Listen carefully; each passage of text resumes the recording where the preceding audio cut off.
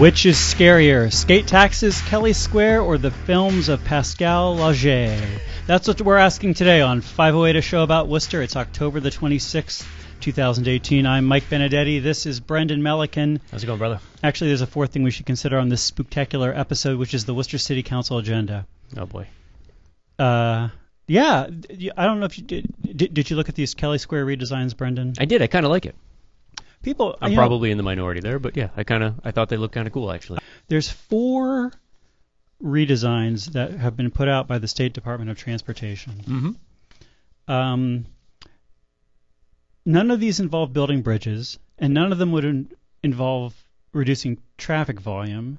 I was kind of hoping for at least one clover leaf. I didn't think it was actually going to happen, but I was kind of hoping they would slide in at least one absurd option that was going to have a giant Euston-style clover leaf that went over the whole intersection. Even if it didn't do anything, if it was just like a clover leaf that brought you right back to, you went around twice and it brought you right back to where you started from. At least there's a place for you to be while you're waiting to get through Kelley Square. Sure. This is the problem. So who knows what the problem they do for the amount of traffic. But these peanuts, I can get into these peanuts. Well, at least newcomers wouldn't find it so terrifying. The big ideas are to add traffic signals, whether in Kelley Square or at the I-290 West ramp, to add a traffic circle, whether circular or peanut-shaped, to change the directions that are part of all of the streets, and to make some intersections right turn only. All of these sound totally chill.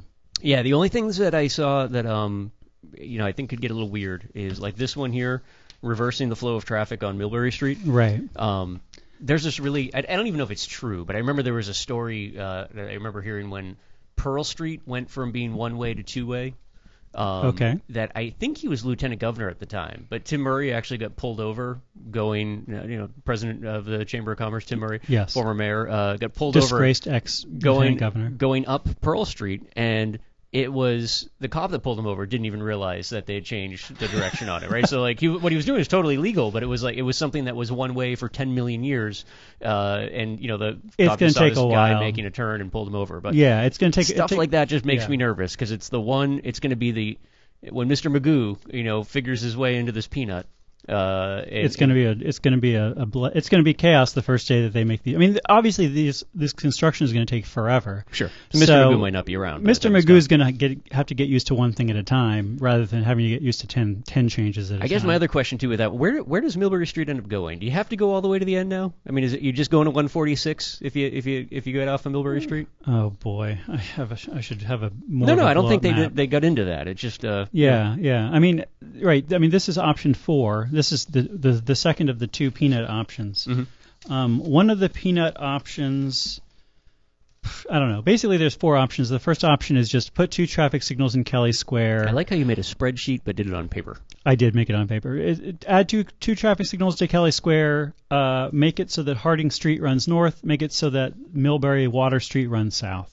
Yeah. Just change the directions of those 2 streets and add a couple of traffic signals, and you're done. That's option 1. Option number 2 is the first of the 3 traffic circle options. This one says put in a traffic circle, make it a circle, put in a signal at the I-290 West ramps, make Millbury Street right turn only, and make the upper part of Harding Street a 2-way street. So, basically, all these other options are put in a traffic circle and put in a signal at the ramps where Kelley Square meets I-290 West, and you're good to go. And some of them involve making Millbury right turn only, and some of them involve making the upper part of Harding Street 2-way, the lower part of Harding Street 2-way, making this street go this way, this street go this way. One of them involves making the I-290 West off-ramp right turn only. That option number 4, seems to be the most popular with the public. Which I think makes perfect sense from the 290 is where the problem is, right? And yes, I know we're looking at pictures here. We're not looking at things actually moving.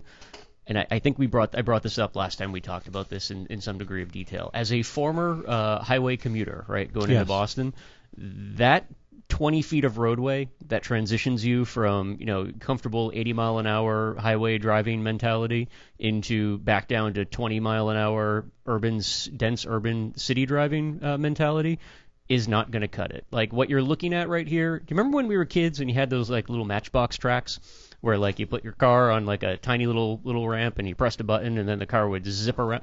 That's what that off ramp is going to end up being, right? Like you're going to have people flying off of, and we kind of already do, but like the way it's set up now, you've already, because Kelley Square is absurd, the backup is waiting for you before you get off the highway, so you're getting into slowdown mentality back over here.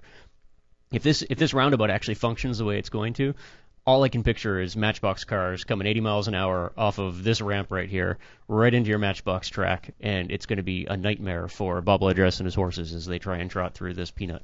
I would love to see the numbers here. I know that these traffic engineers use a lot of programs that have numbers and simulate things and whatever. I would love to see the numbers for how much this reduces throughput. I haven't heard anything like that. Yeah, and I would just love. I mean, eventually we will hear what are they going to do with the excess traffic or something, because. Yeah. I mean, maybe this idea of changing the directions of these streets just makes it so that it's really inconvenient to use Harding Street and Water Street, so you're reducing traffic that way. I think in a weird way that's kind of what happens, though, because, this is conceivably a big project, right? This isn't one of those things that they're going to start after rush hour on a Thursday and Friday morning it's going to be open for business, right? We're talking about an extended project here. I think one of the things that happens with big extended projects like this is you force people to take other routes for such an extended period of time. They just adapt. You change their behavior. So I don't think do they have a ribbon cutting for peanuts? If they were when the ribbon is cut, it's a peanut cracking. When they crack the husk of this nut, I don't think you're just going to have it go right back to the density that you currently think of when you think of Kelley Square. That makes sense. That for 18 months, people are going to say, "Don't go anywhere near that place. It's just a mess of construction." And then once it's done, people are going to say, "Still don't go anywhere near that place." I mean, it's just the world's slowest peanut. I refuse to use Google Maps like when I'm driving in the city, even if I'm not entirely sure where I'm going, for just that reason, right? Like as a lifer here, I've got routes so deeply programmed into my subconscious that like when Google pops up and says, if you go this way, it's going to save you 8 minutes. No, shut the hell up, Google. Like I don't want your help. Like I know Worcester. I don't need your help driving around. I think people are going to realize that they've actually been wasting hours of their lives by going through Kelley Square just because their grandfather told them to do it 100 years ago. And yeah, there's probably a better way. It's going to be a disruptive technology. And it could be a boon everything. For the folks that are into bridge repair down on Southbridge Street, because I think you'll see a lot more traffic going through Southbridge Street. Well, I'm really excited that we actually have these proposals. I'm really excited that these proposals. Can I ask you a question, though, because we spent a lot of time talking about driving. Yes. As a pedestrian. I'm guessing that the yellow areas are, where the sidewalks end. What do you think about the sidewalk layout or from a pedestrian safety perspective? It seems fine. Yeah. Like most drivers in Worcester, my experience of Kelley Square is always that I'm a little bit trepidatious approaching it, and then once I get there, I'm like, oh, it's actually not that hard to cross. But it's one thing that I've been thinking about, and I'm curious to see where they go with it. Is if the peanut crossing, if Mr. Peanut's belt has a pedestrian light where you can stop traffic. Like, that's going to be an absolute disaster, right? Like, you're not going to be able to block highway traffic, essentially, because... To let one person cross the street. One person needs, and in Worcester, we double the amount of time it takes to cross a street. So it'll be like a minute and a half that you get to cross those 4 lanes of traffic there. So I think what they should probably be doing is that little greenway in the, where Mr. Peanut is, like, yes. You should have lawn chairs. Maybe some Adirondack chairs or something, and have like a staging area where, like, if you made it halfway across, you can just take a break. There's going to be a snack bar until the next break in traffic comes. Because if they do a standard, like push this button, and peanut truck, you have a peanut little truck peanut there. Cart in the middle of the peanut. We'll do roasted peanuts, boiled peanuts. Idea. I love this idea. Anyway, I think probably this makes Kelley Square more exciting. Probably you're right too that it makes Kelley Square less popular. Did we talk about the Cornelius Kelley centennial event? Did I talk about this on the show last week? You announced it on the show. Maybe it happened last week. 2 weeks ago. It happened last week. I think you talked about it 2 weeks ago. It was a good event. Yeah. It was a great event. It was, they had some J. Rotzi kids out there. They did some flag ceremonies. They raised I was a little bit confused as to what they were doing with flag ceremonies. Having done flag ceremonies myself as a Boy Scout, they're raising flags, putting them at half-mast, lowering them again, giving them to congressmen. There's you had a good slate of politicians out there, the district attorney, State Rep Mary Keefe, the mayor, Jim McGovern, Kate Toomey and Gary Rosen, as you would expect. We should do a full show on Brian O'Connell on flag code. One day when it's really when we're not worried about boring everyone, flag now code. that we don't anymore, we'll do a full episode on flag code. And you see, I just saw a dude the other day driving through the city with a truck with the most raggedy American flag flying off the back of this truck. And you know this is meant to be a patriotic statement. Sure. And you know that if somebody was doing this in like 1955, people would flip that truck and set it on fire. That's why that's what America haters do, is they have destroyed flags tattered laying flags around in the rather wind on the than back of a dealing pickup with truck. them in a respectful way. They don't respect the flag as a sacred symbol it is. Yeah, They treat it like trash. This is why I've never been able to take seriously, the that get incensed with flag burning. It's not that I'm a big fan of burning anything in public, right? I spend enough time trying to quit smoking that I'm a big fan of the idea that we shouldn't have any combustible material out in public. Okay. But yeah, when you see what the folks that oftentimes are claiming that the flag needs a certain degree of respect do with the flag, like hang it off the back of a pickup truck till it's more tattered than it's weird. A towel. It's weird. It's just absurd. Anyway, code. The Kelley event was great. They treated the flags with respect. These are people who know they know the flag code even better than me. Which is, well, that's what I was saying. Like you said, you're a little bit confused by what they were doing. It's probably because they actually know flag code and it's some confusing stuff. And Bob Largess had a coffin on his horse-drawn wagon, a flag-draped coffin on his horse-drawn wagon. Kelley being buried in France, but they had this symbolic coffin. At some point, they brought it into the ship room and had like a reception. I didn't stick around for that. Did you stay for the Irish wake? I did not. I did not stay the whole time. No. Officer Sean Lovely, who was the organizer of this, was dressed in his Irish regalia, police regalia, and played the bagpipe to lead the procession. Fantastic. They had a helicopter fly over at one point. People spoke eloquently and at length. It was a good event. It was a good event. It was an event that there were actually people there who were. I guess family members. I don't think Cornelius Kelley had any descendants, so these would have been like his sister's kids or his brother's great grandchildren or whatever. But there were also some family members from a Kelley related family who were present there. It was great. Halloween. All right. The horror time of year. Do you do anything special for Halloween in Worcester? No, I despise Halloween. Are you serious? Yeah. No. You know what it is? It's I don't want to say it's an irrational fear. I just don't like people wearing masks.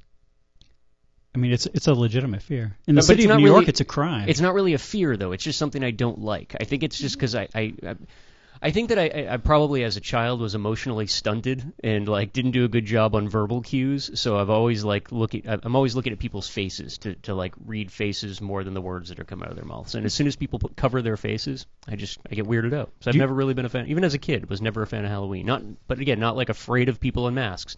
I'm terrified of horses, right? And I don't like clowns. I can acknowledge those irrational fears. This one, just not interested. Do you like horror as a genre, or does that also turn you off? Yeah, yes and no. It depends how you define horror. 80s style gore movies, it just never really did anything to me. But it's because they never really struck me as realistic. But movies that are truly terrifying, like Faces of Death. Yeah, more realistic. I guess I'm into getting scared. I'm not into just getting disgusted. Gore, yeah, whatever. Yeah, I can hear that. Brendan, I got you an early Christmas present. Nice. It's a distributional analysis of the tax systems in all 50 states. No, you're kidding me. Prepared by the Institute on Taxation and Economic Policy. Yeah.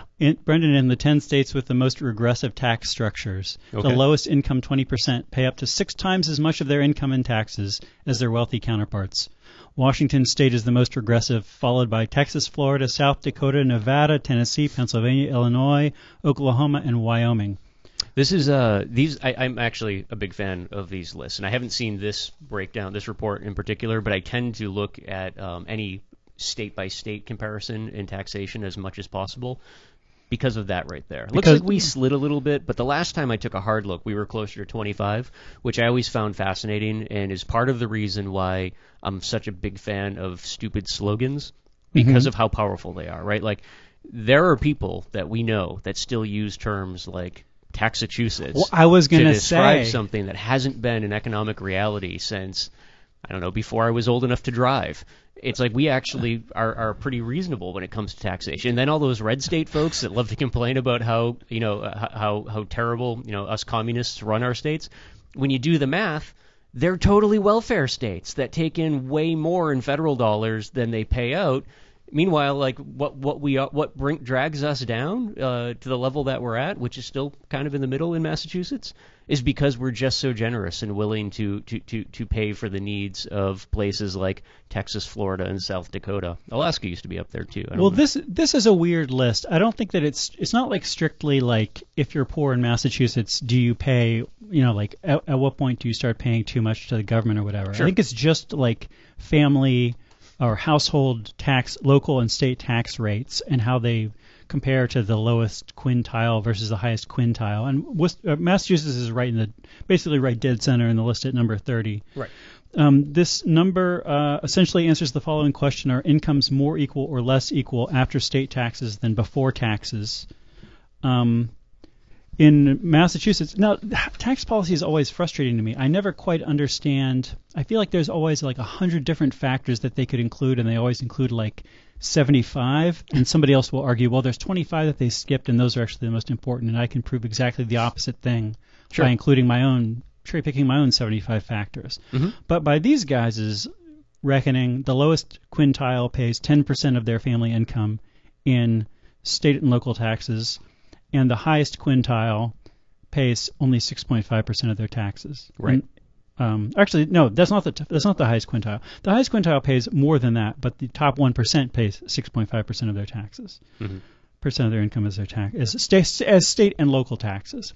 So again, it's a weird. But thing. It's the federal stuff where it gets really, really cool to look at. Because there is, yeah. I mean, there's a lot. This is why it's a weird thing, because once we start including benefits that you're getting from the government and federal taxes and whatever else is, then it becomes the story is possibly very different. But this is just looking at the impact of state and local taxes.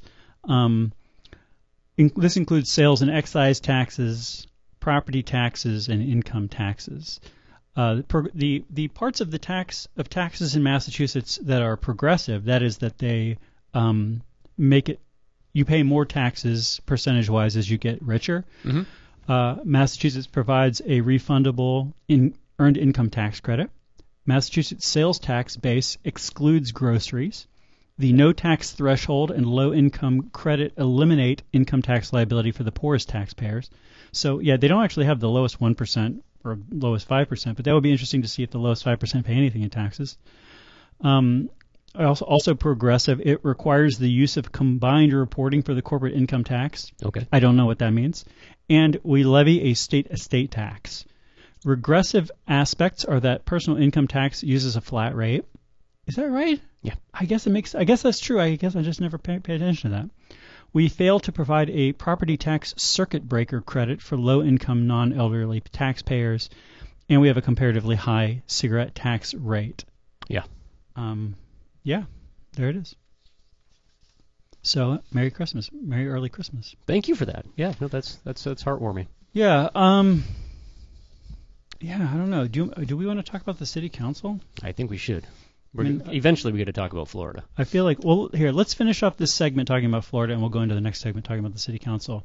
So you want to talk about something that we normally don't talk about on this show, which is national news. But there's a hook to Florida, man, which is something we do talk about on the show. So this counts as something we can talk about. Yeah.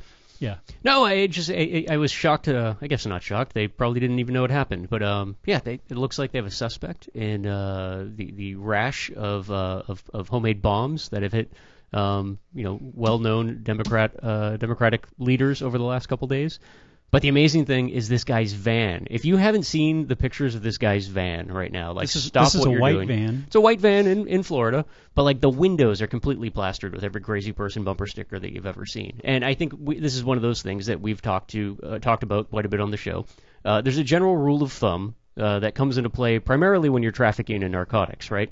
If you're moving weight in your vehicle, one crime at a time. And like this guy's van. So wait, just to clarify, this would mean that if you were, say, driving from New York to Worcester with a trunk full of heroin, you would replace all the lights before you left New York City. You'd get the brakes checked, the emissions checked. You would drive super safe, not dragging a muffler. Control, everything would be a wobbly hubcap. You would be dead sober. Everything would be good, so that no traffic cop would stop you and accidentally intercept your $20 million in heroin. Right. Florida Man, on the other hand, is nothing but is just the most possible visible violation in that all the windows of his vehicle, except for, I guess, the bare minimum of the front and maybe the left side. And I couldn't really get a clear shot of the front. So the front could be covered in stickers. Yeah, it could be completely covered in stickers. And it basically, the van may as well be a giant neon sign just pointing down saying, like, bombs in here. It's all crazy all the time. Or some kind of serial killer type activity. Or serial killer activity. Yeah, no, I think that's fair. Florida Man is probably a little bit more robust in his hobbies than we give him credit for.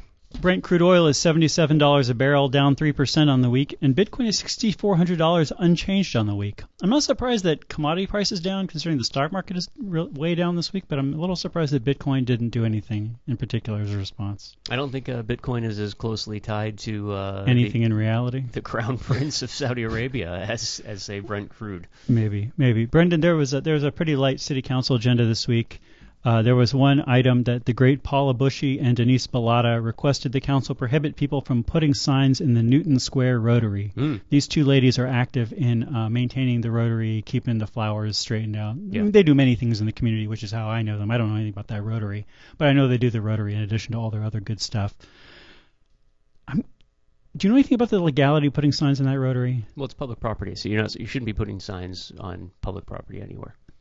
Okay, so this item would be more just like maybe the council could just clarify, like, yeah, they are illegal. People should just rip them out if it bothers them. Yeah, and I think so if you almost never will see like political signs in that Rotary. I drive through it every day, right? Like, people are pretty good about that stuff, but then there's like the bigger like religious festivals or ethnic festivals. There's like a menorah in that Rotary sometimes, right? Yeah, there is. But then the space will get taken up with like lawn signs and whatnot. I'm going to guess that they're probably just trying to get a hard and fast, like, no. Wait, it'll be taken up. Wait, you're saying whenever the menorah goes up, it's taken up by lawn signs that say Happy Hanukkah? I'm saying throughout the year, like when you have like the Greek festival, like there'll always be signs that'll pop for the up Greek there festival or whatever. I think there's been a weird gray area where everybody knows that political signs are like a no-go on public local state land and whatnot. But maybe public festivals would be okay. Get a pass on it. Maybe we should just. But not according to these ones. Maybe we should just not do them at all. I don't know. The great Bill Coleman has two items asking the council to recognize longtime city businesses. First, quote, Mark Ruffo, president and owner of K&N Supply Plumbing and Heating Company, a Worcester landmark since 1978. And second, S. Richard Sachs, his family and employees of A1 Wholesale Window and Siding Company, for their longtime commitment to the city since 1949. God bless Bill Coleman. I mean, I never have seen any item like this on the city council agenda, and he's got a twofer.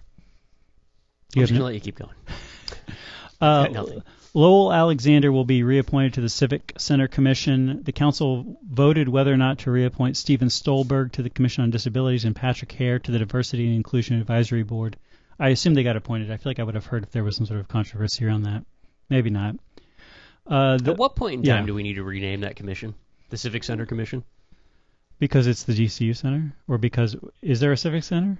That's what it is, yeah. But it used to be the Centrum. But I think it was like the commission was up and running before it had a name. But it's like, maybe this is why, just so that every time it gets renamed, they don't have to do whatever municipal thing it takes to rename their commission. There is something in a name, though, right? Like in a way, like our cable commission is like focused on cable, even though like our cable companies are the biggest providers of internet as well. Rather than being called the Internet Commission. Or both, cable and or internet. Telecom. Yeah, something a little bit more broad. I don't know. Civic Center just has a weird connotation. I don't know that the DCU Center does it meet that. I don't. What is the Civic Center? I don't know. I mean, thank you, Worcester City Council, for making us contemplate the hard questions. The manager would like the council to authorize the city to sell a 3,000 square foot parcel at 521 Sunderland Road to a private person for $3,800. This is a little chunk that the city doesn't use for anything. I got to keep my eye out for those parcels, Mike. That should be our project for this year. Is we're gonna take over the city of Worcester. Yeah. Better yet. I think that this is to the adjacent property owner. We're going to annex Holden by picking up every unused parcel, one piece at a time, with little shell companies. This reservoir, or is this going to be reservoir land, or you're just saying it's not going to be this reservoir land thing? It's just going to be like straight up like the town ABC and ABC. We're going to find all the little lots that are currently unused that the city owns, and we're just going to buy them up with a bunch of different LLCs, and eventually we're going to. Weren't we talking about this last week to some extent? Yeah. We're going to take over Holden. Slowly, slide right in. The manager has an update on our current tax incentive financing deals, which are development tax breaks, that he credits with generating $300 million in investment and 1,700 jobs. But this report doesn't outline the extent of the tax breaks themselves. And it mentions that Hazardous Waste Collection Day is next Saturday, November the 3rd. You can call the city and make an appointment to drop off your hazardous waste. This again, on the one hand, it's wonderful that the city has a time, kind of an amnesty day, where they're like, okay, you've been hoarding weird toxic paint in your basement. Just rather than pouring it down the storm drain, just give it to us properly, even though we normally charge you money. This one day, you're just bring it in, no questions asked. Bring in your radioactive barrel of whatever, no questions asked. It's crazy making that you have to make an appointment to do this, because, I don't know. It still seems like, I don't know. I guess, I don't know. It's also problematic that I think you go down that rabbit hole far enough, you come to realize that you're surrounded by homes full with toxic waste, right? I mean, yes. We only have these days because the toxic waste actually exists, and we know it exists, but we can't deal with it on a regular basis, like you said. Yes. That's the horrifying part. Is every time a house burns down, every time every time a Mr. Magoo drives the wrong way down Millbury Street and crashes into a building, it's just like a little toxic waste dump fire right there. It is. It's a super fun sight. I've noticed this from being involved with REC Earth Day cleanups and sort of flyering the neighborhood for these, and having some neighbors misunderstand intentionally not the flyers. The flyers are supposed to be saying like, hey, we're going to pick up trash off of the street. Mm-hmm. And the REC is gonna deal with it, and it'll be great. They're gonna give us even free trash bags. Let's get the neighborhood looking nice. But some people take it as saying like, now is the time when you can just put your basement on the curb, all the junk in your basement on the curb. And I have usually found that it's at least manageable, that only a handful of people take it that way. So you're like, okay, this is a lot of like weird scrap metal and like an old boiler and like whatever, but okay, we can manage this. This isn't like everybody. But the people who take advantage of it, people have an immense amount of crap in their basements in this city. Yeah. I feel like if a tornado came through and took off everything above ground level, we would be stunned at just the amount of like old exercise machines. There's probably people with 15 broken boilers in one basement. Yeah, if we ever go the way of Pompeii, the excavations that take place in the future will not look kindly upon us. People will wonder, why do these people have so much garbage in their But this is also, basement? this kind of comes back to that problem that we constantly have with dumping in the city too, right? Like we've talked quite a bit in the past about some of the cultural retooling and relearning that needs to take place about litter, like the small stuff when you're walking down the street and like a soda cup hits you in the foot just because you someone threw something out the window. That takes some training. It also takes a lot of training to realize that there's a right and a wrong way to get rid of, like you said, your boiler or your water heater or that couch that your grandmother left you and you don't know what to do with. And I don't know that we've ever really done a good job of explaining that to people other than trying to find ways to keep people from dumping them in the woods all the time. I feel like the real challenge with dumping is that, like, I deal with dumping on a weekly basis with some properties that I'm involved with as a volunteer, and let's say somebody throws a tire or a bed on the sidewalk or in the driveway of a building, the city will pick it up if you ask them a few days later. But you're like, I can't just leave this tire here. If I leave this tire here, there's going to be 15 tires here tomorrow. Right. So if you can call the city at like 9 in the morning, you can maybe deal with the problem. But if you only notice the problem after like 3 o'clock, you're just going to have to throw it away yourself. I let the city know just to keep a paper trail there. So have some just to let people know this is possibly a problem dumping areas. But like, yeah, but I guess they're not. You can't fix it. I know you know this, but I guess it bears repeating, right? Like, how do you get through to somebody that like just dumping a tire on the side of the road who's just carrying around a tire in the first place, Mike? I mean, these are people who feel entitled for one reason or another. I know, but like really, who just has a tire kicking around, right? It's 2018. Like, where do you have? I remember as a young kid, right? Like that, like I feel like my grandfather had two sets of tires, right? You had your snow tires and your summer tires or whatever the case may be. So there was always like a spare set of tires kicking around. Where did all these tires come from? I can't remember the last time. I've never had a single tire or multiples just kicking around. Like saying, what am I going to do with these? I don't know. I guess you're gonna throw them in these You're driveways roll it down the street. It's going to end up in your front yard. Yeah. Our camera's being frustrating as usual. Well done, camera. Well, Brendan, we can also complain about Leaf Collection Day. Nice. Which is going to happen on November the 5th. Are we going to have snow? I don't know. But what is Jordan Levy going to yell about if it doesn't snow on that day? I don't know. I mean, you know what we did last year for Leaf Collection Day? Am I even going to talk about picking up leaves on this show? I am. Last year we started doing this thing where because we missed Leaf Collection Day, we did this thing where you're using a trash can and a weed whacker. Mm-hmm. You shred your leaves. You build a primitive leaf shredder and you shred your leaves. Yeah. Work really good. Yeah, I just mow mine. That's another option. We only have a push mower, so. Yeah. That's not going to happen. Doesn't work that well. Yeah, all the leaves, totally, we put them in flower beds and whatever, they decompose really fast.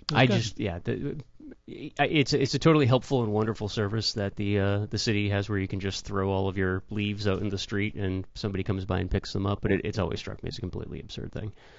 Yeah. Almost absurd as burning them. But. And that's kind of that's the business of the city this week. Like, that's the Worcester City Council agenda for the leaf week. collection and spare boilers. Yeah.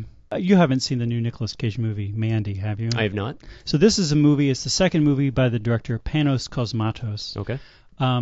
You may know him as the guy whose dad directed Rambo and Cobra. Really? Yes. You've got my attention. Yes, and he did a movie called Beyond the Black Rainbow, which is an extremely atmospheric movie, perhaps to its own detriment. Okay.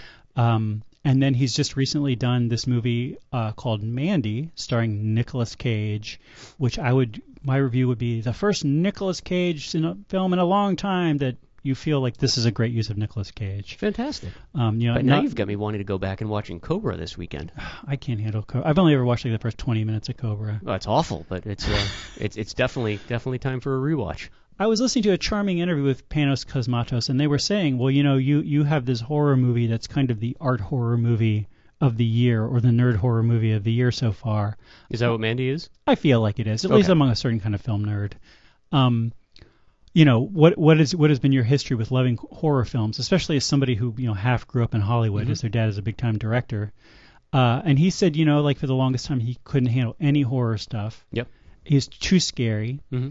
And then there was a brief period where he could watch and like horror, and then he got to the point where he was kind of like, this is not good enough.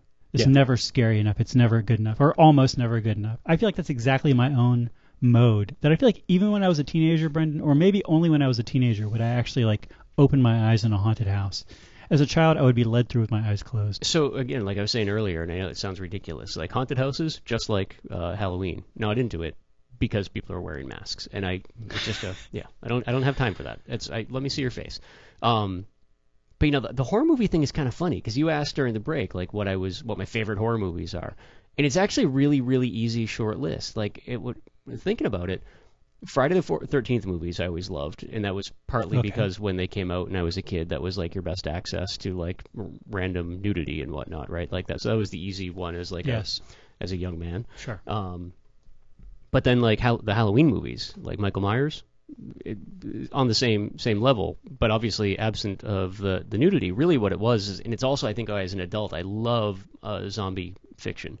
It's the idea of taking something that, like, you can make what you will of whatever the thing you're supposed to be terrified of is, right? It doesn't necessarily represent something real. It's going to represent whatever the dark thing in your head wants it to be. It's got a human form, right? But it's not necessarily a human with a personality that you can attach to it. It's just a guy in a white mask, a white nondescript mask. Apparently a William Shatner mask, but a completely white nondescript mask. And that's the thing that I always loved, the way Max Brooks talked about the sort of the rebirth of the zombie genre and like what he made of it and why the popularity and the tension behind it.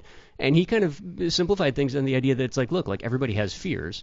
But like you can't replicate everybody's fears and make wide audiences happy. Like the whole zombie thing just kind of makes sense because you can put an overlay on that thing however you like, and it's going to satisfy your desires for tickling whatever those fears we each possess are. That's a good point. That's a good point. I tried to get Bruce the Snow Ghost Roswell on the show this week, but he's a hard guy to book. I did ask him. Also, one of my greatest fears is it was talking to Bruce. Bruce is pretty terrifying. I asked him what horror movie he would recommend this year, and he said The Ghost and Mr. Chicken. This is a movie which I think Bruce has literally watched in the 4 figures number of times. Not a scary movie at all. Have you ever seen The Ghost and Mr. Chicken? No, it with sounds Don like Knotts? no. It's just a really corny Don Knotts movie. I mean, the name is it's just the title sounds like one of those Shaun the Sheep movies, like the cornball British claymation films. Yeah, it's a little bit like that, but I mean, you could consider Don Knotts to be a form of claymation. I guess sure. So. Yeah. By the way, proud native West Virginian Don Knotts. Really? Yeah. Oh yeah. The main drag in Morgantown, West Virginia is called Don Knotts Boulevard. All roads lead to Appalachia. I think my little brother was in Morgantown. Do any roads lead to Appalachia? A hell of a lot of roads. Okay. Everybody who I know who's ever been to West Virginia is like, oh yeah, I drove on interstate whatever through there. It seemed nice. Didn't stop for gas. Didn't have to. Not a giant state. I'm looking at my list of recommended movies this Halloween, Brendan, and I feel like this list is. I feel like these are actually not my favorite horror movies. These are just horror movies that have a lot of parts that I would not have appreciated when I was in high school. Okay. Things that I was just not literate enough or not wise enough to appreciate certain elements of them. So these are sort of the top movies that I would recommend if you're over 16. All right. Not because you can't handle it if you're under 16, just because the chances of you liking it that much is maybe low. The old Frankenstein with Boris Karloff. You ever see that? Of course. Great performance by Boris Karloff. I think that's what stuns people going back to see that is you think he's just wearing a gigantic amount of crazy makeup, which he is, but he's also acting up a storm behind a giant mask of crazy makeup. Terrific job. Psycho, I feel like, still really holds up. Sure. Texas Chainsaw Massacre. This is one that I'm really pressuring all my friends to watch this year. You ever see the original Texas Chainsaw Massacre? Yeah, again, not a fan, because that was a combination of gore and masks. There is gore and masks. I feel like that movie... I mean, the title is completely accurate, but in some respects, I feel like that's the movie where the title is most likely to turn off a giant section of people who should watch it. It's as though, like, First Blood had a title like, The Traumatic Experience of Vietnam Upon America's Veterans or something, so you were just like, oh, this is some pansy documentary about whatever, rather than, like, First Blood. I mean, it is about the traumatic effects of Vietnam, but it's also about First Blood. Yeah. Texas Chainsaw Massacre is about a Texas Chainsaw Massacre, but it also just is very... smart and evocative and atmospheric and great. Ginger Snaps. Never seen it. This is a somewhat obscure, I think, Canadian sister horror film. Trouble Every Day by Claire Denis. Also never seen it. Trouble Every Day. I haven't seen Trouble Every Day in a long time. I was watching little bits of it the other day, and I realized that Trouble Every Day, I think, has a huge amount of people like being ripped open and blood being splattered everywhere. Okay. Not really what I remember from Trouble Every Day, but I guess an aspect of Trouble Every Day. So maybe if you're not into super gross stuff, don't watch it. But it's a very artsy vampire movie. Maybe the most artsy vampire movie. Really? Which is saying something. Martyrs. Speaking of Pascal Laugier, Martyrs is a huge favorite movie of mine. This is part of the briefly lived what the hell do they call it? The New French Extremity. Okay. This movement of post-2000 Europe where they were just like, let's make some really gross movies with lots of horror and rape in them. This is not one that has any actual sexual violence in it, which is nice. But it does have a huge amount of very graphic horror. But it's also a lot about friendship, the difficulties of having a friend who has mental illness, the difficulties of having a friend who's gone through trauma, and where you know that some of what they're telling you about their trauma is not true, but you don't know where the line is. Okay. And how do you still remain a good friend to that person? I mean, I feel like, I feel like if I was a teenager and would watch this, I would just be like, no, this is that terrifying movie about people having things nailed to their skulls, or actually maybe the most exciting home invasion scene in all of cinema. Yeah. But I feel like it really touches in a lot of other things. I'm not even kidding. Like I feel like Martyrs ends in a weirdly warm note for a movie that's such a brutal film, literally about torture. I don't know. Again, I'm just saying this. Maybe not the movie for everybody, but You're Next is a great movie. All home invasion. Masks though. Let me see if there's masks in any of these. Martyrs, no masks. Trouble Every Day, no masks. Ginger Snaps, no masks. Texas Chainsaw Massacre, masks. Psycho, I guess technically masks. Frankenstein definitely masks. Let me ask you this, Mike. How do we define horror now, right? Like, does The Purge count as horror?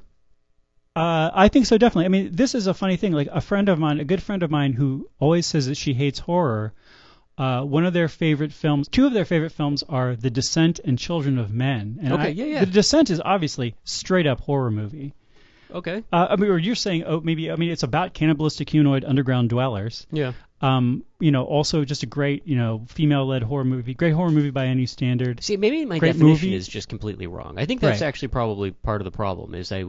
There's too many terrible, low-budget 80s films that I watched because it was going to be the next great horror film, right, on VHS. Yeah. And they were just awful examples of watching people get dismembered in ways that weren't even remotely realistic. And it's because if I hear the term psychological thriller, right, like, yes. Even though like there might be gore involved or there might be like I don't even know if I use that term right either. Like Saw, like I don't consider any of the Saw series a horror film. I would consider that a psychological thriller. The Netflix sorting system would disagree with you. Yeah, I know, and that's where maybe we'll have to revisit this at some point in time. We're gonna have to do a Clockwork Orange experiment. You're gonna prop my eyeballs open, make me watch a bunch of different movies. Well, is Clockwork Orange? Is that horror or is that psychological? It has thriller? horror elements. I mean, I feel like I will say to you, my friend, what I say to my other friend, which is you're defining horror as horror movies you don't like. Yeah. In which case, I understand why you don't like horror movies you don't like. Yeah. Or maybe you just don't like really trashy, exploitative horror movies, which is fine. I think you just nailed it, though, Mike. I hate cars, but I love Teslas. There you go. I mean, the American version of We Are What We Are, I will put on my list. No masks, a lot of cannibalism. The original Mexican version, I can't get into, Brendan. I watched like 30 minutes of it, couldn't get into it. Of what movie? We Are What We Are. Oh, yeah. It was a movie about a family with a tradition of cannibalism. Huh. The American version is very much of like an Appalachian Gothic thing. Yeah. It's not like as gross as Texas Chainsaw Massacre in terms of eating people. I just heard this mentioned on a podcast this morning. Did you know that there was a Ryan Reynolds remake of Amityville Horror? I think I was aware. Yeah, I didn't know that. I think I was aware. I mean, I'm aware of a lot of these things, but I don't watch a lot of these things. It Follows is really good. Mm-hmm. I don't know. It Follows. Have you seen it? You haven't seen It Follows. Nope. There's no masks in It Follows. Okay. Green Room, I would classify as horror. Have you seen Green Room? No. Okay. This is the one of these that I want all 508 listeners to listen to. I'd always describe this as Die Hard at a punk show. Oh, really? It's maybe not a horror film. It has horror elements in it. I'll say it's a horror film because I remember one time, I don't know, a bunch of us had been at some sort of event in Worcester, and then we were all like, now we're going home. And me and one of my friends were like, well, we're going back to my house to watch Green Room. It's like Die Hard at a punk show. And everybody was like, this is great. And then at least one of the people there was really not prepared for the level of grossness in this film. Mm-hmm. And the next day I said to her, I didn't think she was really going to make me apologize. But the next day I was like, you know what? I want to apologize for not really giving you a heads up on that. I know you weren't really into it. And she was like, you do owe me an apology for that movie. Go look at that. Green Room is great though. Yeah, it stars. What about Blade? The Blade trilogy. The Blade movies. Movies. I mean, they're both right. They're action horror. They've got vampires. Okay. They got literally geysers of blood. I think I need a dummy's guide to horror definition. That's I mean, let me say this: the Blade films are also really the first modern successful comic book movies. But right. Nobody ever. I mean, really nerdly people describe them as this, but mainstream people never talk about the current golden age of comic book movies as having Blade as the start. Wesley Snipes certainly talks about it. He's already planting seeds that they're going to find a way to shoehorn Blade into the current MCU. I hope they do. God bless Blade. God bless Blade. And Blade 2 especially. The great film reviewer Vern described Blade 2 as the Godfather 2 of vampire hunter movies. And I think it's true. One of the rare vampire hunter movies where the sequel is better than the original. And then there's Mandy starring Nicolas Cage, which just came out this year. I think you can watch it in the theaters. This movie, Brendan, it's interesting. They booked a bunch of theaters for this movie, mm-hmm. and then it had tremendous response. And then they were like, we actually need to expand the number of theaters this movie is in, but unfortunately theaters get booked a month early or 2 months early. Yeah. So it's been slowly expanding as theaters open up. I don't know if there's any place near Worcester that's playing it in the theater. I would love to see this movie in the theater with a crowd that's into it. It's sort of half just maniacal slasher stuff and half just acid-drenched atmospheric. Yeah. There's a beautiful scene of these two people just lying in bed talking about favorite planet. One person, Jupiter, because of the storms. The other person, Galactus. Technically not a planet, but you know. Sticking with the topic of movies, playing up at Showcase Cinemas North in Worcester right now is Free Solo. Are you familiar with Free Solo? Is this about climbing? Yeah. So you know this. There's no reason why anybody else would. But I do a fair amount of climbing, mostly indoor. I'm a gym guy, whatever. But get outside when I can. Alex Honnold is what's known as a free soloist, and he's a younger dude. But free soloing is like this kind of just bizarro. It's not. I wouldn't even say it's extreme. It's just bizarre, like end of the climbing spectrum where there's just no ropes or safety gear involved, and it's not. If I can interrupt, this is like as in the opening of Mission Impossible 2. Tom Cruise is free soloing Devil's Tower or something. Right, which was absurd. But Alex Honnold a couple of years back actually did and had a film crew along with him, which didn't seem too thrilled about. Did free solo El Capitan in Yosemite, and even if you're not into the climbing, climbing as a sport or whatever, the photography in this film is some of the most awe-inspiring cinematography I've ever encountered, and I just wanted to throw out there that if anyone's looking for a departure from Mike's list of horror movies, this is a non-horror film. This is not a horror film. Like, you could put cotton in your ears and just stare at the screen for an hour and a half, and you will be absolutely floored by the footage that they're able to capture. And if you're into this really quirky young guy who just happened to be the first person to do something that most people would say is completely impossible, which is free soloing, 3,000 feet, I think is what El Capitan is. Free soloing 10 feet is a miracle to me. Well, and that would be bouldering, right? Like a small wall, and yeah. that's kind of normal. You crash pad, you fall, whatever. But like once you're, 20, 30, 40 feet above the ground, then it just becomes a no-go zone, and your options are continue going or dying. And that's this kid Alex Honnold's jam, and it's a pretty interesting kid. So yeah, free solo, Showcase Cinemas North. Hey Brendan, we have a women's hockey team in Worcester, women's professional hockey team. Did you know this? So you knew this. So the word has gotten out somewhere. Do we have time to talk about this? Have you seen this team play?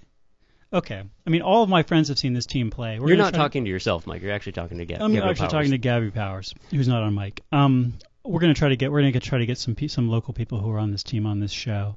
I just thinking about a climbing movie that would be enjoyable even for people who don't like climbing. I kind of like hockey. Mm-hmm. I do own a Worcester Railers hat. Yeah. So I like hockey at least that much. There's a great movie about the Red Army hockey team, I think called Red Army or something like that, from about 2 years ago. All right. Documentary. Great documentary. Real short. Don't have to like hockey to love it. Really cool. A lot of stuff about the old Soviet Union. A lot of stuff about the transition. A lot of stuff about teamwork. Not a horror movie. No. All right. No, not like bloody fights or anything. Yeah. Rocky a horror movie? No. That's a sports action movie, right? See, the thing is, I don't think there's a reasonable definition of horror film, Mike, and it's all I can think about now is that I've got everything wrong. My entire life has been turned upside down because now I don't think that's a viable bucket to be putting any film into. You've been listening to the 508 Show, and we do appreciate that. And we'll talk to you next week, Worcester. Bye-bye. We'll have even fewer solutions.